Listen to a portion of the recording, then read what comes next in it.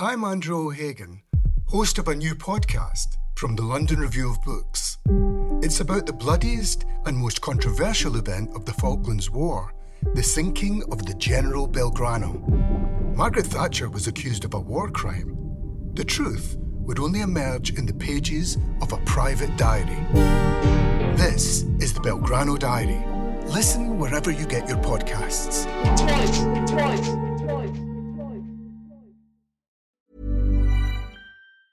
Ever catch yourself eating the same flavorless dinner 3 days in a row? Dreaming of something better? Well, HelloFresh is your guilt-free dream come true, baby. It's me, Keke Palmer. Let's wake up those taste buds with hot, juicy pecan-crusted chicken or garlic butter shrimp scampi. Hello Fresh. Stop dreaming of all the delicious possibilities and dig in at HelloFresh.com. Let's get this dinner party started.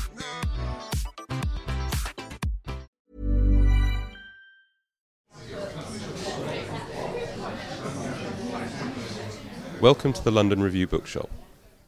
Good evening, ladies and gentlemen. It gives me great pleasure to welcome Helen MacDonald, Tim Dee, and James MacDonald Lockhart to the bookshop, three of the finest writers on the natural world working at the moment. Helen MacDonald's a poet. Some of her poetry is on sale this evening in Shearsman's Ground Aslant anthology. A naturalist, a conservationist, a historian of bird hides, and most importantly for our purposes this evening, the author of H is for Hawk, just published by Jonathan Cape, and incidentally the most beautiful cover design of the year. Free with a book, probably for free without. It's nicely. Helen will be in conversation with Tim Dee. Tim's memoir of birdwatching, The Running Sky, was published in 2009 and was a straight-up joy. It was followed last year by the even better Four Fields, and the event will be chaired by James MacDonald Lockhart, author of Raptor, A Journey Through Birds, and associate editor of the wonderful Archipelago magazine. Now I'll hand over to James, who'll explain the format of the discussion. Please join me in welcoming all three authors for what promises to be a marvellous evening.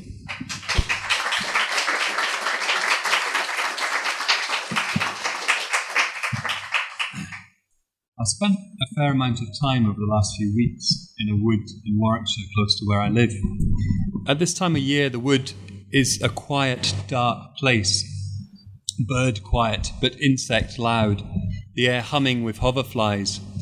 To borrow a passage from Tim's wonderful book, Four Fields, through June, birdsong drains sweetly and slowly to the reductions of midsummer. In the bushes, hidden blackbird fledglings take over, with their punctured tire, seep noises. One day, all you hear is flies, and you struggle to remember what has gone. The other evening, I was standing just inside the wood when a huge bird rushed suddenly past me. It flew fast and low, weaving through the trees, and landed on a fallen oak trunk about 20 feet in front of me. My first thought, because of the bird's twisting speed through the trees, was hawk.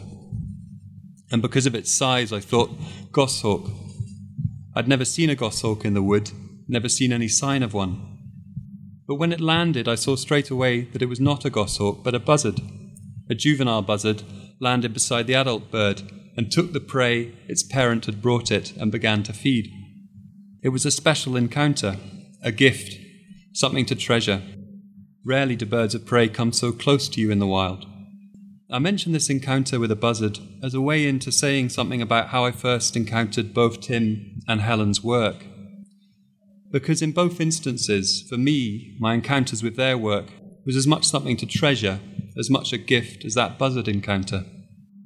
I first came across Helen's work in her book Falcon, published as part of the Reaction Animal series. If you haven't read it, I really urge you to. It's a beautiful book, beautifully illustrated, written with love and knowledge. Helen's Falcon is unlike any monograph I've read. There is a section early on in the book headed, What It Is Like to Be a Falcon. And just in the boldness and the imaginative ambition of that title, I knew that this was a writer I would stop everything to read. And I stopped everything to read her new book, H is for Hawk. Like the buzzard encounter, reading it has been a gift and a special encounter. It is a book about Helen's relationship with a young female goshawk she calls Mabel, who she trains using her skills and knowledge of falconry. That relationship with the goshawk is something that helps Helen through an intense period of grief at the sudden death of her father. It is a book also about the writer T.H. White, author of The Sword in the Stone, and a wonderful book called The Goshawk about White's own attempts to train a goshawk in the 1930s. H is for Hawk is also a book that looks with great insight at our place and our role in the natural world. It is a book that glints with wonder, beauty, sadness and joy. Every paragraph, every sentence is a joy to read. Here is Helen watching goshawks in the wild. They were on the soar. Goshawks in the air are a complicated grey colour, not slate grey nor pigeon grey, but a kind of rain cloud grey, and despite their distance I could see the big powder puff of white undertail feathers fanned out with the thick, blunt tail behind it, and that superb bend and curve of the secondaries of a soaring goshawk that makes them utterly unlike sparrowhawks. I first encountered Tim's work in an issue of Archipelago magazine from 2009, where he published an essay called Darkless Night about the seabirds of Shetland. And when I read Tim's essay, I was just astonished by the level at which he wrote. The writing just shimmered with beauty, and I ended up copying down large sections of the essay into a notebook, really because I thought to myself that if I was to be serious about writing, then I needed to learn from this writer. I copied his work down because I recognised in Tim's prose that this was how it was done. This was non-fiction writing at its very best. Soon after that essay appeared, Tim published his first book, The Running Sky, which, well, I had to buy several more notebooks, such was its impact on me. It is a book about Tim's lifetime watching birds, and it's subtitled A Bird Watching Life. But bird watching, for me, is not quite right for what Tim does. Rather, he inhabits the birds, and the birds inhabit his language, so that his writing possesses, becomes possessed by, the quivering intensity and the shimmering beauty of the birds themselves. Here he is in his new book, Four Fields, writing about barn owls near his home in the Fens. Barn owls, in the middle of the day, in the hovering ghost dance of their mothy obviousness, are like a moon in the sky in noon, a lantern by which to see the night, even in daylight. In the skull and swoop above the dead grass, they fly as if their wings were stiff-wired and subject to some force from below that meets and matches their hollow-boned lift. Four Fields is a book about an area of the Cambridgeshire Fens where Tim lives. It follows the 4 seasons through the Fens and keeps returning to them. Tim writes about this often strange, otherworldly landscape in great detail, with care, with concern, with hope and love. The book journeys out and back to the Fens, to different landscapes, different fields around the world, to the prairies of Montana, to a farm in Zambia, and to the exclusion zone around Chernobyl in Ukraine. Like Helen's book, Four Fields is concerned with our relationship with the natural world, how we can live in and alongside it, how we can be part of it, and not part from it altogether. One of the many Fenland authors Tim writes about in Four Fields is Leonard Bloomfield, who published a naturalist calendar in the mid-19th century. Tim writes of Bloomfield that he knew so much and had noted so much that to be in the field with him must have been like walking out with a recording angel who could channel the song of the earth. And I feel this description of Bloomfield could be transferred to Tim himself. When you walk out with Tim into the fields of his book, such is the care and attention in his writing, in his observations, that you could be walking out with a recording angel, a writer who can channel the song of the earth. So that's the introduction. I'd start by asking a question, I think, to Helen. I mentioned T.H. White earlier, and I wanted to ask you, first of all, about White's presence in the book, and if he's someone in your research of him that you came to feel an affection for, or how you feel about him. He's a complex figure, and I wondered what you feel your relationship with him is. Complex is certainly one of the words you'd use. There'd probably be problematic relationship I have with T.H. White. So I think maybe one way of talking about this is to think about how I encountered White for the first time. And I was very young, and I read The Goshawk. I was this obsessed child. I was obsessed with falconry. I don't know how my parents put up with me. I was a nightmare. And I read this book and I was baffled because it was very, very bad falconry. This chap had a bird, he was trying to train it. It was very cruel and violent, the whole process. And I hated him. I hated what he was doing. I didn't understand what he was doing. I thought I understood the hawk in the book. But what he'd done was fly from his previous life. He was a very troubled man. I'm sure many of you know he struggled with his sexuality. He had an extremely horrible childhood. He was psychologically abused and very violently beaten by his parents and at school. And he really fled from himself and his job as a schoolmaster and fled to the woods in order to train a goshawk. So I guess when my dad died, part of what motivated me to do the same, even though this wasn't conscious, was this sense that when things are very bad, what you can do is run away and live with a hawk to somehow fight your demons, Yes, I wasn't thinking particularly logically at that time. And I read his book a lot during that year, but I didn't initially think I was going to write about him in quite as much detail as I did. And I went to Texas to the Harry Ransom Center, which I kept calling the Harry Ramsden Center, much to the... got in enormous trouble by that, and went through all of his journals, all of his unpublished papers. There were these extraordinary vellum-bound notebooks with he had luckily a very clear hand, and they were full of feathers and photographs and terrible drawings and incredibly honest. They were massively candid journals. And I started to sort of see a little bit more about this man and who he was. And I guess my book, I'm sorry, this is a very long way around, but the book is about sort of as trying to escape yourself, or the way in which you might try and put yourself in alien minds. And one of those minds in the book is the hawk. And I think the other one is T.H. White, who I feel is a very alien man, a very alien mentality to me. I mean, he would have hated me. He didn't think women should get the vote. He was...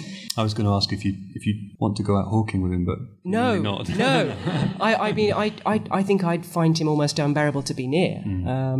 But at the same time, I still, reading his diaries and notebooks, saw that in there was a very, very small, very, very scared and abused child. And I think I began to feel a sympathy for him that I hope is in the book. In that, that no matter how problematic some things are, there is a certain amount of sympathy and love you can feel for people who've been dealt an incredibly bad hand. So it's a relationship of luckily he's dead. But he's completely fascinating. I mean, he's the man who reimagined the Arthurian cycle for the 20th century. I mean, he was amazingly influential in sort of recreating that myth. You mentioned the goshawk briefly at the end of Four Fields. Is that book something that has had an impact on you as well? Yeah, he's a horrible man, and it's a fantastic book. The bit I quote is this wonderful scene which Helen knows well and which Helen talks about as well, where he loses his hawk. He's a useless falconer, as Helen said, and he becomes, in my mind, a field. He camouflages himself. He gets a cloth and plants mustard and cress and grass seeds or something over the top of it and soaks it until it becomes a kind of green coat, and he hides underneath this domed thing like a coracle upturned, with a lure, a poor pigeon he's got, to try to get his hawk to come back down from the woods where it's run to. And my book finishes with various people turning themselves into fields. Mm-hmm. So that was my interest in him. I mean, it's an incredibly engaging book because he's a very repellent person, but he's harder on himself than anyone possibly could be. I mean, his return upon himself through his journals, through his own writing, through the stuff he was happy to give out to the public, let alone the stuff he was writing for himself, is savage. I mean, and he's more critical of himself than anybody else could be. So he sort of earns his keep, as far as I'm concerned, in that way. He's also got, as Helen quotes, wonderful, vivid moments. This fantastic image of a magpie flying like a frying pan. Yes, magpies fly like frying pans, which is beautiful. As soon as you read that. It's perfect, exactly. And another one, he said that bicycling along a country lane in summer is like cycling up the inside of a snake. These very, very visceral, vivid things that catch in the mind and stay there. He was very good at that. Yeah. I have news of his lost hawk as well. This is quite recent news. This is some stop press. Sorry, So in the end of the goshawk, he loses his hawk. I hope this is no spoilers for anyone here. He sort of does it on purpose, really. He lengthens the bird's leash with very, very weak tarred twine, and it snaps and the hawk is gone. Towing behind it, all its sort of falconry equipment and jesses and swivels and all this sort of stuff. And part of the amazement of the Goss talk for me when I was small is that Goss he never found Goss, and somewhere in my childish brain I thought he might somehow still be out there. But I saw a very old falconer quite recently who knew a man who'd met a gamekeeper in Buckinghamshire in the late 1930s who'd found the skeleton of a hawk all tied up with straps of leather in a bush.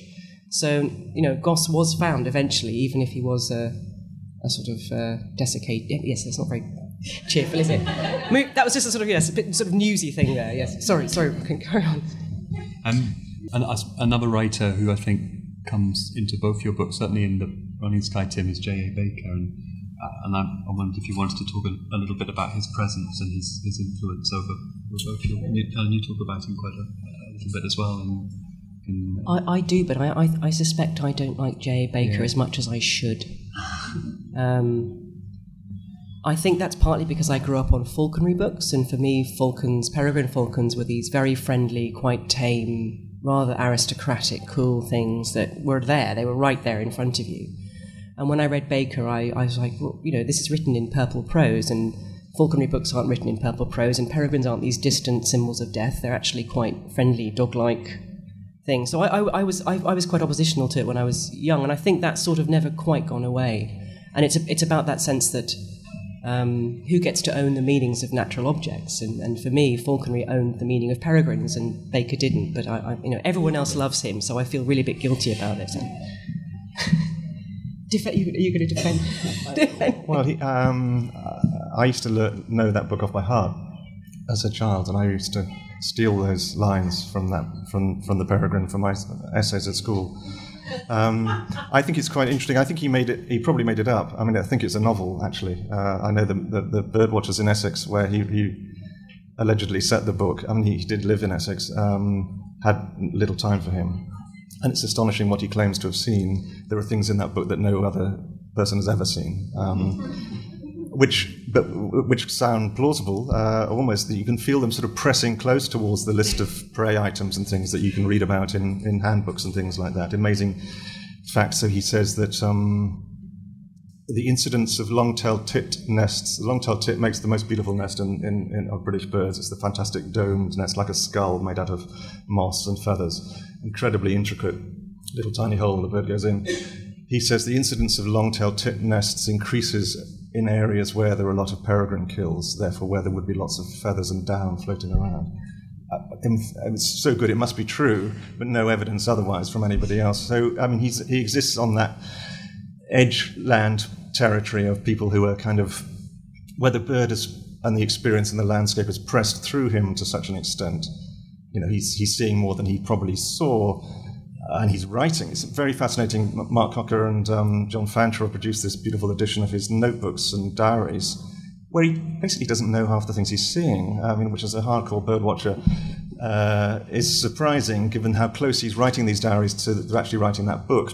The book seems flawless, factually, as far as I can make out, but he had a very rapid acceleration from being a kind of slightly wonky birdwatcher in the field, not quite sure what he was seeing, into producing this extraordinary book of magnesium intensity. So he was a novelist, fundamentally, for me, but a very good one. Anyone writing in this business has to get over him. I mean, he's the kind of landmark that needs to be got around, like a sort of anxiety of influence. A roundabout thing, on some road near Chelmsford that you've got to take with care. I think his best book, actually, he only wrote 2 books. The second book is called The Hill of Summer, which isn't about a big fuck-off bird. It's about boringness in July and about creeping around in a wood when it's raining and there's just a goldcrest singing. And there's nothing else. And actually he writes amazingly beautifully about the awfulness of the English countryside, the awfulness of summer, the few little meagre consolations that you find. That's really a book worth seeking out. The Peregrine, everyone needs to cope with the Peregrine. The Hill of Summer is the book we can kind of grow up with and learn to love.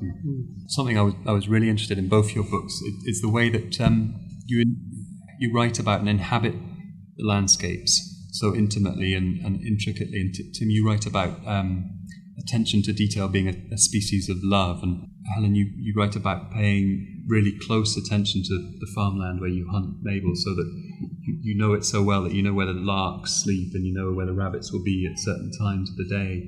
And to that idea of paying close attention to the minutiae in lands, that seems to be something that you develop and becomes very important through Four Fields. I wondered if you wanted to talk a bit more about that overview. Yeah, well, I mean, there's a marvellous line in that fantastic essay by Auden about the sea, where he says, what is great about the sea is that all that you are not looks back at all that you are.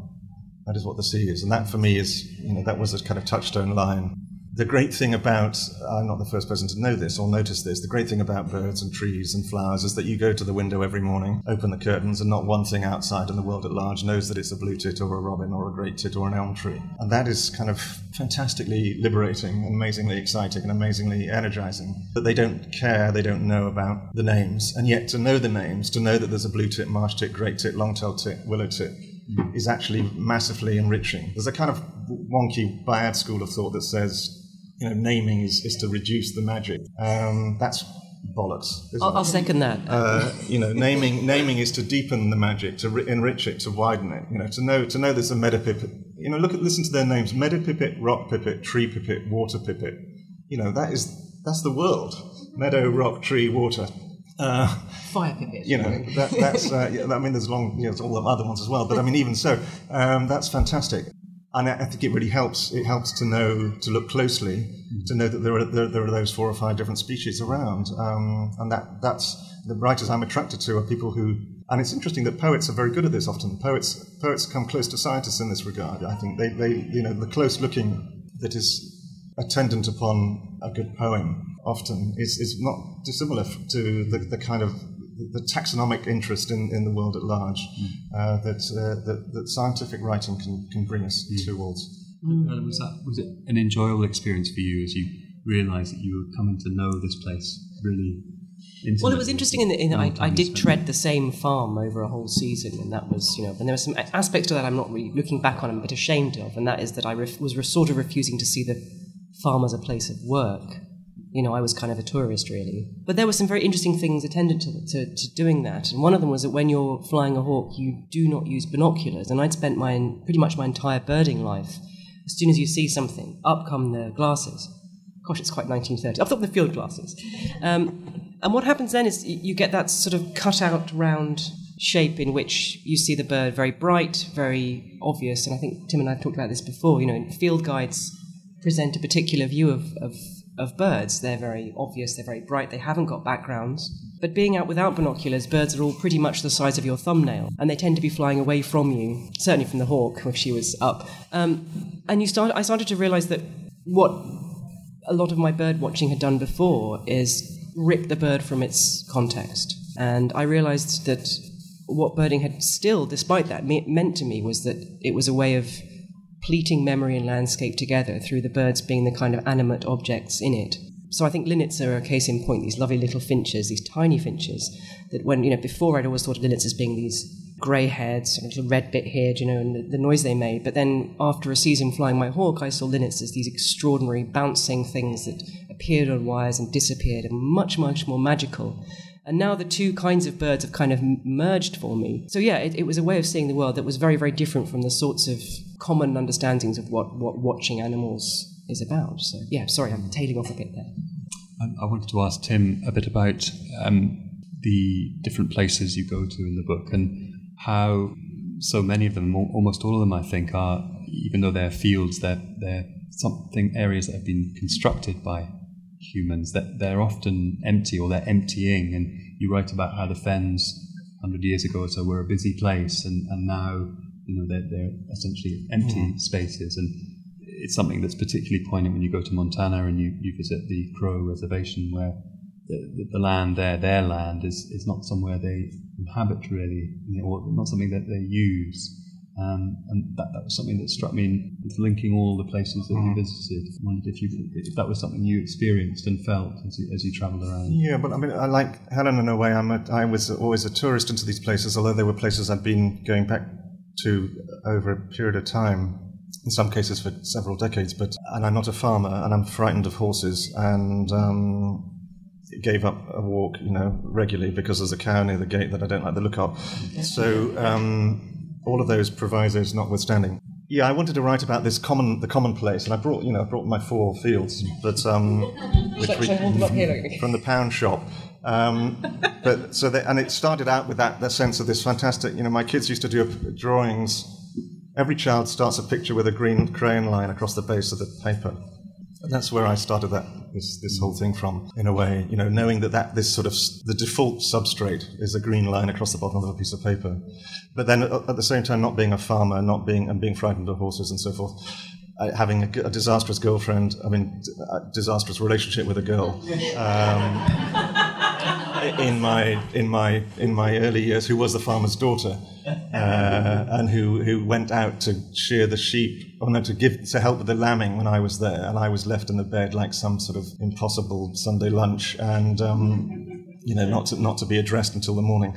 Anyway, so there was all that kind of complication going on. But so I was interested in the primal green line. But then I was also interested in the sense, and this being the commonest measure of the unit of land that people have made, the earliest mark that we made on the surface of the earth, and all those sorts of things. Giving a sod about the sod. But I was also keen to explore some places that were at turning points in their lives. So places which had been farmed, which were being unfarmed, either voluntarily or because they were poisoned landscapes, or because the ownership of the land had become complicated and oppressive to its original owners and so forth. So going on to the Crow Reservation, I write about the Crow because that's where the Custer battlefield is now on Crow land in Montana. The Sioux, who defeated with the Cheyenne Custer in 1876, had nicked that land from the Crow, and the Crow were given it back afterwards, although they were only given it back on particular terms. They were given it back and sort of kept in villages which they didn't want to live in. They were given all the land, but the land, they couldn't farm the land. They didn't want to become farmers of that land, so they kind of let the land to white farmers and ranchers. So you have a very extraordinary experience travelling around the villages there, and they're only villages really, the Crows, a small tribe, and they're still on their ponies, and they ride their ponies from their houses to the edge of the village, and then they turn them around and ride back again. They don't, the archetypal, the apogee of sustainable living, the Native American, as sold to us as the first peoples on the earth who were able to kind of live in harmony with their natural harvests and so forth, is totally destroyed there. This is the most, nature deficit disorder, if it exists, is most demonstrably clear to me in places like that, where the people who are sold to us in some fantasy as being in touch with nature are actually kept from, and not only kept from, are keeping themselves from the land. They're not interested. They don't know how to be in it anymore. They've had it. It's finished. The land is, still is farmed and looks to me, it looks rather beautiful. Huge fields of wonderful kind of wheat, massive numbers of birds, far more birds than you see in a British agricultural landscape. But, profoundly altered in the space of 100 years. I went there because Custer's body was the first that was buried. When the cavalry, the 7th Cavalry, were buried after the battle in 1876, they were the first. That was the first time that soil had ever been turned. Indians don't bury their dead in the ground; they raise them up on scaffolds. So I wanted to think about other sorts of farming, other sorts of ploughing, and the kind of deathliness that might follow what, in some superficial levels is a benign conversation with the earth. Helen, I was, I suppose, relieved that you didn't meet many people when you were out with Mabel, particularly when you ended up in pheasant pens around Cambridgeshire. There was a little bit of inadvertent poaching, but in my defence, I was, it was the hawk did it, not me.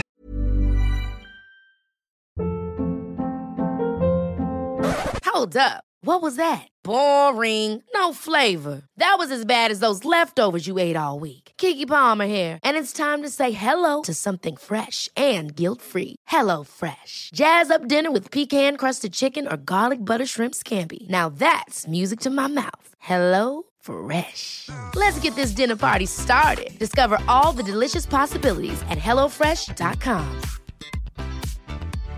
When you drive a vehicle so reliable it's backed by a 10-year, 100,000-mile limited warranty, you stop thinking about what you can't do and start doing what you never thought possible. Visit your local Kia dealer today to see what you're capable of in a vehicle that inspires confidence around every corner. Kia, movement that inspires. Call 800-333-4KIA for details. Always drive safely. Limited inventory available. Warranties include 10-year 100,000-mile powertrain and 5-year 60,000-mile basic. Warranties are limited. See retailer for details. They were the most terrifying bits of the book, I found, when you were scrambling around trying to find her, and a pheasant was being murdered somewhere in a pheasant pen, and you didn't know where the gamekeeper was. Yes, Is that?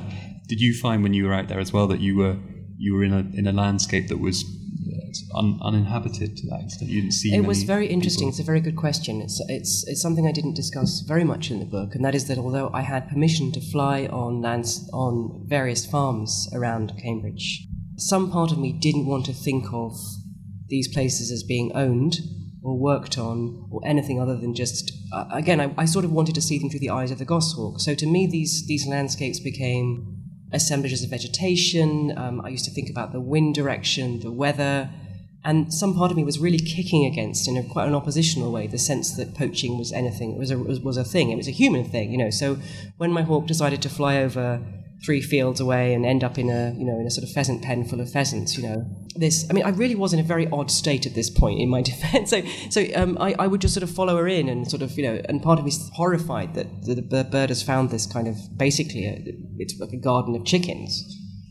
But the part of me that was sort of the hawk was thinking, this is brilliant. This is some sort of bounty. And those kind of two parts of me were really kind of warring at that time. And it took me quite a long time after that to get to the point where I realised that, my claim on the landscape was to sort of fly over it and to sort of take things from it as a hawk. But actually, I'd wiped free any kind of human ownership or knowledge of the land from me quite willfully, I think. It was part of that grief process. I was pushing that away. Sorry, it sounds very... It's probably a good moment to see if anybody has any questions. A question for Helen. Hello. Hello. I've read a little bit in the press, sort of leading up to this, and you've alluded to it in the talk. But I wonder if you could talk a bit more about so losing your father, and even though you said you weren't entirely kind of with it at the time. The prompt, the sort of what led you into finding the goshawk, and just the basics of. Well, the basics were that I'd been a falconer in the past. Goshawks were birds I didn't want to ever fly. They were not like the birds I flew. I flew mostly falcons, and goshawks are to falcons pretty much as snow leopards are to house dogs. I mean, they're legendarily hard to tame. They're extremely ferocious, very highly strung. The females have been known to take small deer. And I just, I didn't want anything to do with them. And then when my dad died, I think that part of me that was feeling all those things that one feels after grief, the sort of the murderousness, the rage, the kind of, sense of sort of rejecting the world. I saw those in goshawks because they were the meanings goshawks had been given. And I wanted to associate with that goshawk because I didn't want to feel those things myself. So what happened in training the hawk was that I'm living so closely with her, I basically became a hawk, in the sense that I felt all those things that I didn't otherwise want to feel. And it was just also a very physical way of refusing the world, because hawk training is, it's a very ancient art. It's sort of 4,000 years, 5,000 years old. And in the early stages, particularly with a hawk like a goshawk, you have to really withdraw from the world, and you start off it's quite a sort of mythical thing. You start off in a darkened room, and you earn the trust of the hawk with gifts of food, and slowly your world widens. But it requires you to really pull away from your friends and from your family. And it was a good excuse, and it was a real distraction. So again, it's not something I'd recommend people do following a bereavement, but it was a fascinating experience. Can I take a rather unpopular position, really, and try a bit of a defence of T.H. White? He was. It's easy, perhaps, I'm not suggesting you are, but for me, to be a bit superior about his position regarding training this hawk. I mean, he did only have medieval text, isn't it, Bert? He didn't only have medieval texts, alas. He had some other ones that he didn't really talk about. So. Oh, right. I'm only... This all comes out when you go to the archives. I'm not being superior there at all. I mean, I have enormous respect for White. I think he's an extraordinary writer. But do continue. Sorry, I butted in. That was very rude. I mean, that's interesting, because I'm just going from the goshawk, and he does just talk about the difficulty he has. And he has this problem of dealing with the the medieval text, which is a pretty cruel time. Also, we're not, in some cases, using hoods. We're talking about stitching up eyes. This still goes on in Kyrgyzstan and in certain places, the use of bagged quarry, for example, which we will be horrified over here, but we are dealing with a field sport here. And it's quite interesting to watch peregrines, say, on the south coast, catching pigeons, partially dismembering them, flying backwards and forwards and dropping them for their young in order to train their young. And the reaction of people who are basically birders and people who are interested in hawks. And there seems to be a dichotomy there between the emotions of the birder and the emotions of the falconer, right, who's basically out there to kill game. Right, there's lots of thick ways to answer that. So first of all, we'll talk about the T.H. White thing. The reason T.H. White, I think, used medieval falconry guide, it's a 17th century guide by Edmund Burt. The reason he cleaved to Burt is, he says quite clearly in his unpublished stuff, again, it's quite unfair for me to throw this at you, but he was in love with him. He was in love with Edmund Burt, and he wanted to impress him as he wanted to kind of impress his father, really. So part of the reason he wanted to do this kind of strange, it was an agonizing, he thought that what you did was basically hold on to the hawk, don't let it sleep for days on end, and you kind of had this sort of battle of wills with the hawk, and who was going to sleep first. It's a very, very old-fashioned method of training hawks. But in those times, it would have been done by a sort of succession of people. It wasn't done by one person. He saw it as a kind of a night's vigil. So there's a lot going on there that wasn't to do, I think, with what falconry was like in the 16th and 17th century. It was to do with what White wanted it to be like. And I think there's some very interesting things to be said about that, which possibly would take too long to do. But the division is fascinating, and I think this division between falconry and ornithology or birding in this country is a historical and cultural thing. If you go to America, for example, there's a very close relationship between falconry and raptor science and ornithology over there that there simply isn't here. And I think you can put it down to all sorts of, particularly to do with the social position of falconry in the 19th century in this country. It was very much the kind of field sport of aristocrats and the sort of landed gentry who really looked down their noses at the kinds of people who poked around on their estates with field glasses trying to find, birds, and they sort of looked down on them. And I think it's very much a kind of, there's quite a lot of class history in those battling of those two things. And of course, when DDT happened and peregrines became rarer and rarer, a few very idiotic falconers started taking birds of prey from the wild because they saw them as theirs. They saw them, we've used these birds for thousands of years, And I think that also bred a lot of ill will between the two cultures.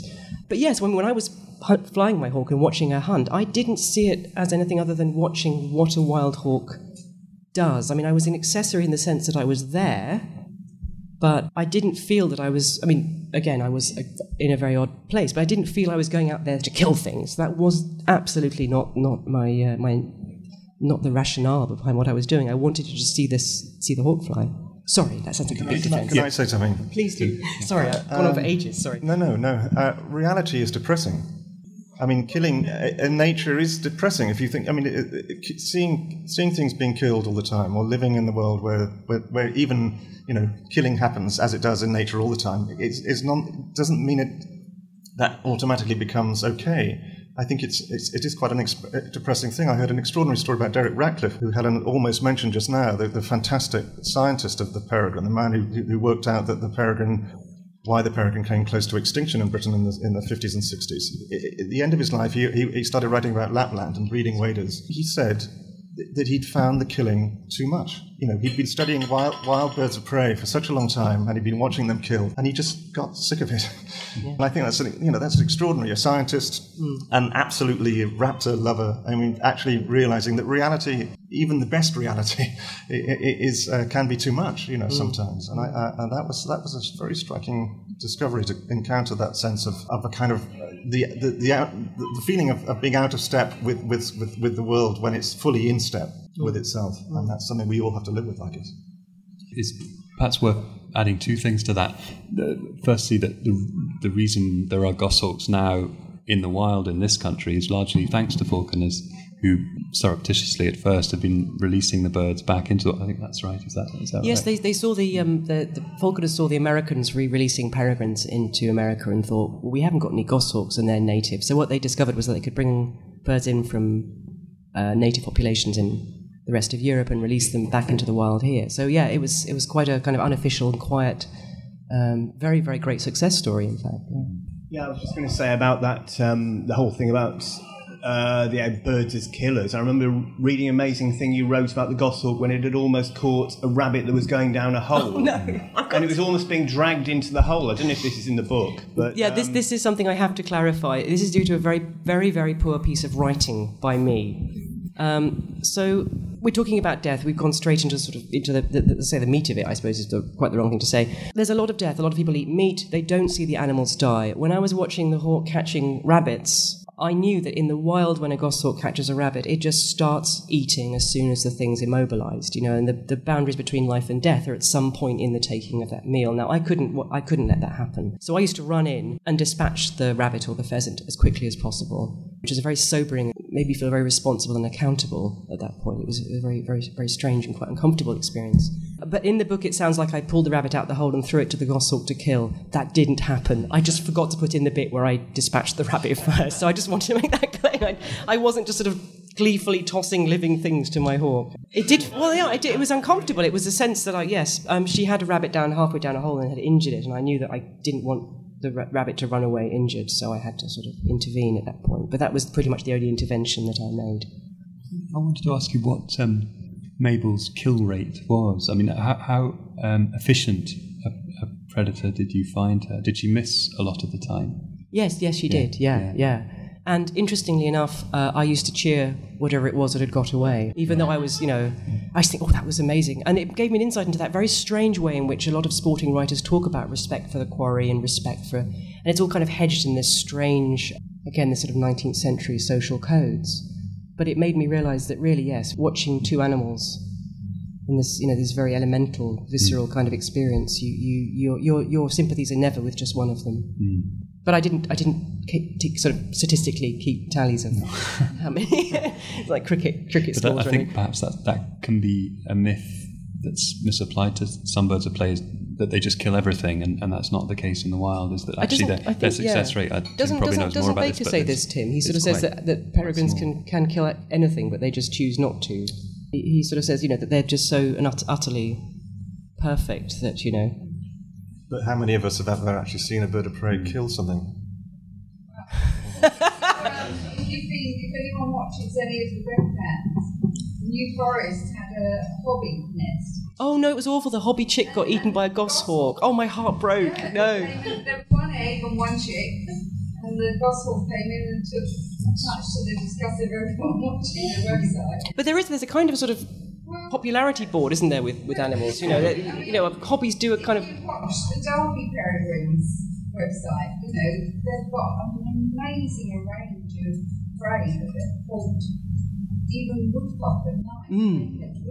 That's right.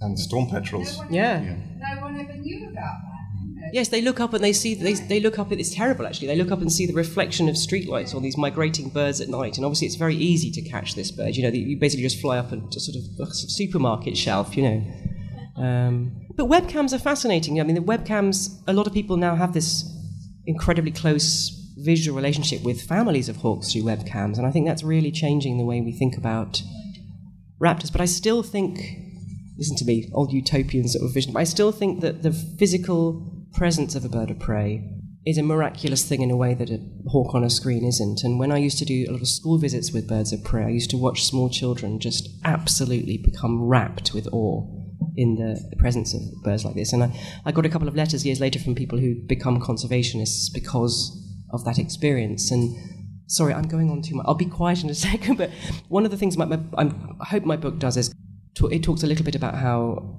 that close relationship with a wild animal that I had was it's something that's quite rare now, that sort of sense that one can encounter wild animals in a sort of very familiar, close way. And that's, I think, that wonderment is what conservation and love is built from. You can't love things if you only see them at a distance. Or if you only see them through a birdwatching hide. or from a raised walkway. You've got to burrow through the... Yeah. Do you consider her to have been wild then? She was tame, but she was not domesticated. And if I'd left her alone for a couple of weeks, she'd have been completely wild again. Yeah. So. Oh yes, absolutely. Yeah. Goshawks are famous for this. Once you've tamed any other kind of bird of prey, they tend to stay tame, but goshawks revert to being absolutely wild in a matter of days. Yeah. So they have a kind of very sort of legendary position in sort of falconry for this. Yeah. This may be an obvious point, but both Tim and Helen, both your works, they would probably be shelved in the natural history section, but actually they're about people and humans' relationships to the land. What does that tell us, I suppose, about what natural history Publishing is? opportunities. I mean, is natural history a misnomer when it's actually telling us more about ourselves and our relationship with the world? Then maybe it's a tenuous question. I'm not sure. It's a very good question. Yeah, I mean, it's interesting. I mean, there's a moment, and maybe the writing has found the moment, or the moment has found the writers. And we might have struggled to find our books being published, 10 years ago, and certainly 20 years ago. I'm almost certain that would have been the case. Although we might have been able to call them something else and write the same book. It's always interesting, isn't it, to see the little codes on the back of a book, and realize and question whether that's the place you would put that book.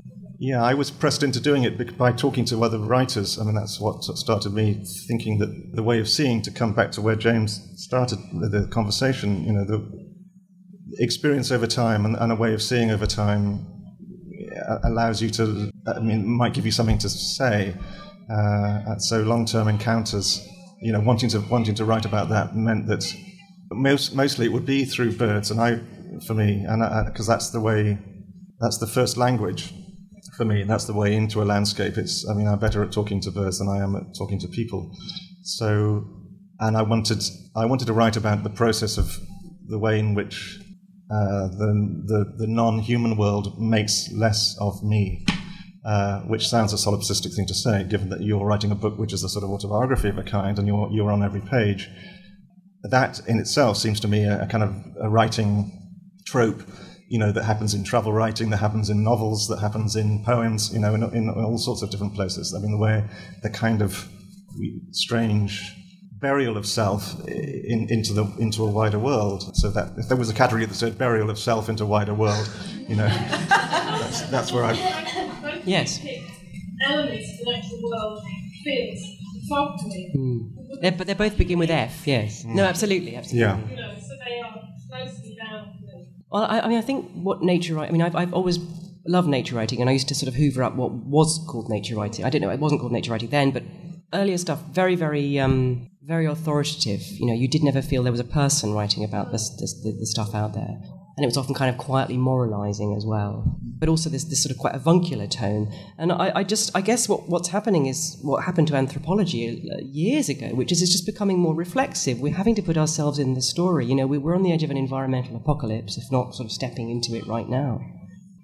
Writing about nature, which is out there. I mean, it's a real thing, obviously, but writing about it as if it's not any it has no connection with the way that we see the world or our own assumptions, I think is quite dangerous. So, just a bit more reflexivity. And one of the things that you observe in your book is that I think that the wildest experience you have is actually in someone's backyard in the middle of a town. And there's a sense that actually wildlife or experiences with the wild are perhaps not as remote as they once were or were perceived to be. And those encounters can happen in a domestic setting, in an urban setting. Certainly with birds of prey, that's something that... Yes, and that's one of the things that birds of prey are very good at, and that is that they're quite... Some species are incredibly visible, very charismatic, and can operate in very urban environments. As you say, we've got peregrines everywhere now. And I think that's one of... sounds like I'm kind of getting at your question. I just want to sort of turn it and say that one of the problems with birds of prey is that because they are very visible and they're kind of conservation success stories, and you can see them in urban environments, they're kind of masking a lot of very sort of quiet, invisible draining of life from non-urban environments in this country and across Europe and across the world, really, So birds like linnets and corn buntings and turtle doves and, grey partridges are just nose diving.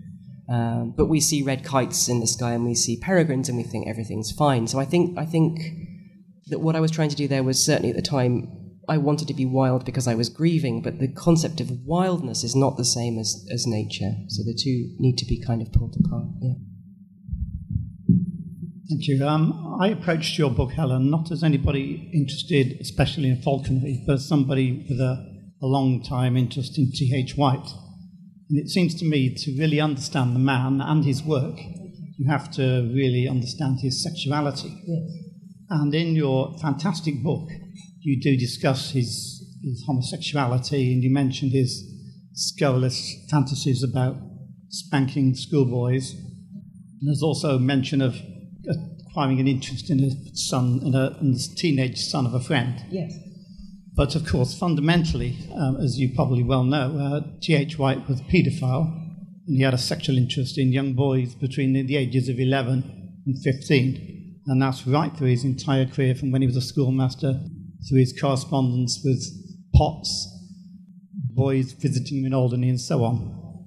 My question is, I just wondered why you didn't really bring this to the fore or explicitly mention it in your book. I mean, you're very precise in your falconry vocabulary and in your naturalist eye at picking out the reindeer moss and the poults and all the great detail. Yes. But there is a bit of evasion, I feel, in that aspect of White's sexuality, and I wondered if you could just comment on it. Yes, it's certainly the case, I think, that White's primary sexual interest was, I having gone through all the notebooks and journals, was certainly self-identified as a sadist. That, I think, was how he saw himself. He had a lot of relationships with women that were very unhappy, and I think that later love, obsession, whatever you want to call it, that was largely unspoken, I believe, with his friend's son, is very troubling. And this happened obviously a lot later than the period of which I'm writing. I thought that I talked quite a lot about his sexuality, and I described that he had interest in fantasies about schoolboys at the time. But at the time he was living a very monastic life. There was no activity, as it were, I could see at all at that time that was present in any of the notebooks, and I chose to not talk about things that weren't happening. There were the parts of the journals that I looked through which were erased, I assumed were going to be him discussing these matters, and I thought this must be it. This must be the bit where White says, I wish this, I wish that. And I very carefully sort of tried to work out what those parts were about, and they were in fact about masturbation. So what was going on, I think, at this point was deep shame for his desires, as far as I could see from his unpublished notebooks, railing at society in a way that I found very unpleasant. I obviously, his paedophilic tendencies disturbed me greatly. But at the time that this was happening, again, he was living in a house with a hawk. And perhaps in future books or articles, I might talk a little more about the deeply problematic aspects that I think happened certainly later on in his life, yes. I was just wondering whether nature writing is a very English phenomenon. I'm not really aware of any books in translation, and I wondered whether it might be that because of our particular landscape and the way that we have developed industrially, that we have this romantic attachment to nature, which isn't quite the same in places where there are far more birds and natural objects. I mean, I was just thinking, I suppose, of southern Spain, where, the raptors are so very present that there's even a raptors rehabilitation club for damaged raptors. So, but here, it seems all slightly romantic. Well, that's a big question about nature. America is where North America is where it's lived longest, actually, and most consistently on bookshelves. I mean, you used to be able to go to bookshops in America as long as I've been going to America, and there would be a designated shelf for nature writing, which there hasn't been in Britain. I mean, there's been the field guide shelf, but there's never been the kind of wanky writing department until now. So America would be the place, but American nature writing is slightly different. I mean, maybe because they've got bigger landscapes and more places where, in the deep ecological sense, people haven't been, although that's a slightly mysterious and uncertain concept. But there is still a sense of wilderness in America, I suppose, that lies behind much of the nature writing, or a kind of conversation with the idea of wilderness, at least. It's the poets, for me, who do it. I mean, if you look at Spanish poets, you look at French poets, they write fantastic poems about grass. That's good for me. So it's interesting that there's less of a sense of creative non-fiction in Europe. You may well be right, but I think it's finding its place in other forms of literature as much as ever. What was I reading recently? In Hungarian poetry, which I know a little bit about by accident, there are fantastic bird poems written through the whole of the 20th century by poets who were accidentally bumping into birds in a way that Louis MacNeice and W.H. Auden, you scrabble around, although Auden did a little bit of that, but you scrabble around. T.S. Eliot's not a great bird poet. You scrabble through the middle of years of the 20th century in English letters to find much of poetry of birds continuing. So I think it's interesting that we've made this sort of sub-genre, probably in the shadow of America, I think, as a publishing category. I don't think it's really to do with the landscape as far as I'm concerned. I think it's more to do with the bleed that happened maybe earlier in Britain than it has happened elsewhere, from science on the one hand and from poetry on the other.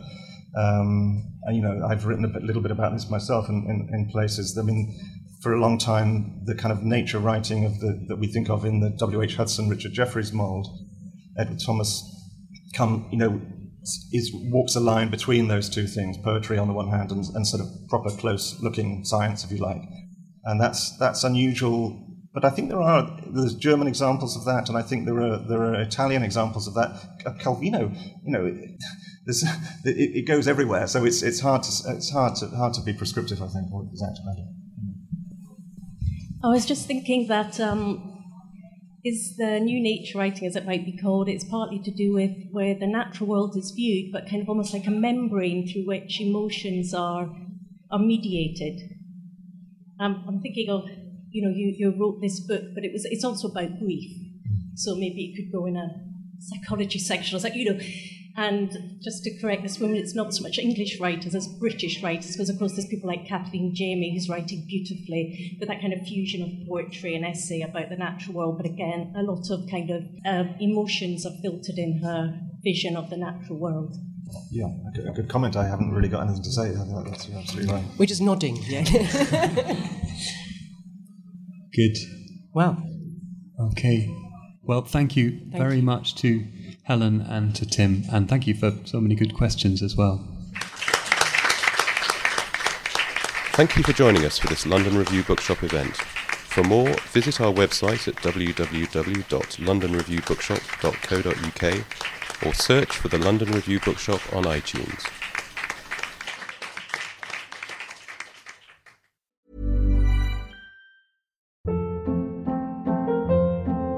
Hold up. What was that? Boring. No flavor. That was as bad as those leftovers you ate all week. Keke Palmer here, and it's time to say hello to something fresh and guilt-free. Hello Fresh. Jazz up dinner with pecan-crusted chicken or garlic butter shrimp scampi. Now that's music to my mouth. Hello Fresh. Let's get this dinner party started. Discover all the delicious possibilities at HelloFresh.com.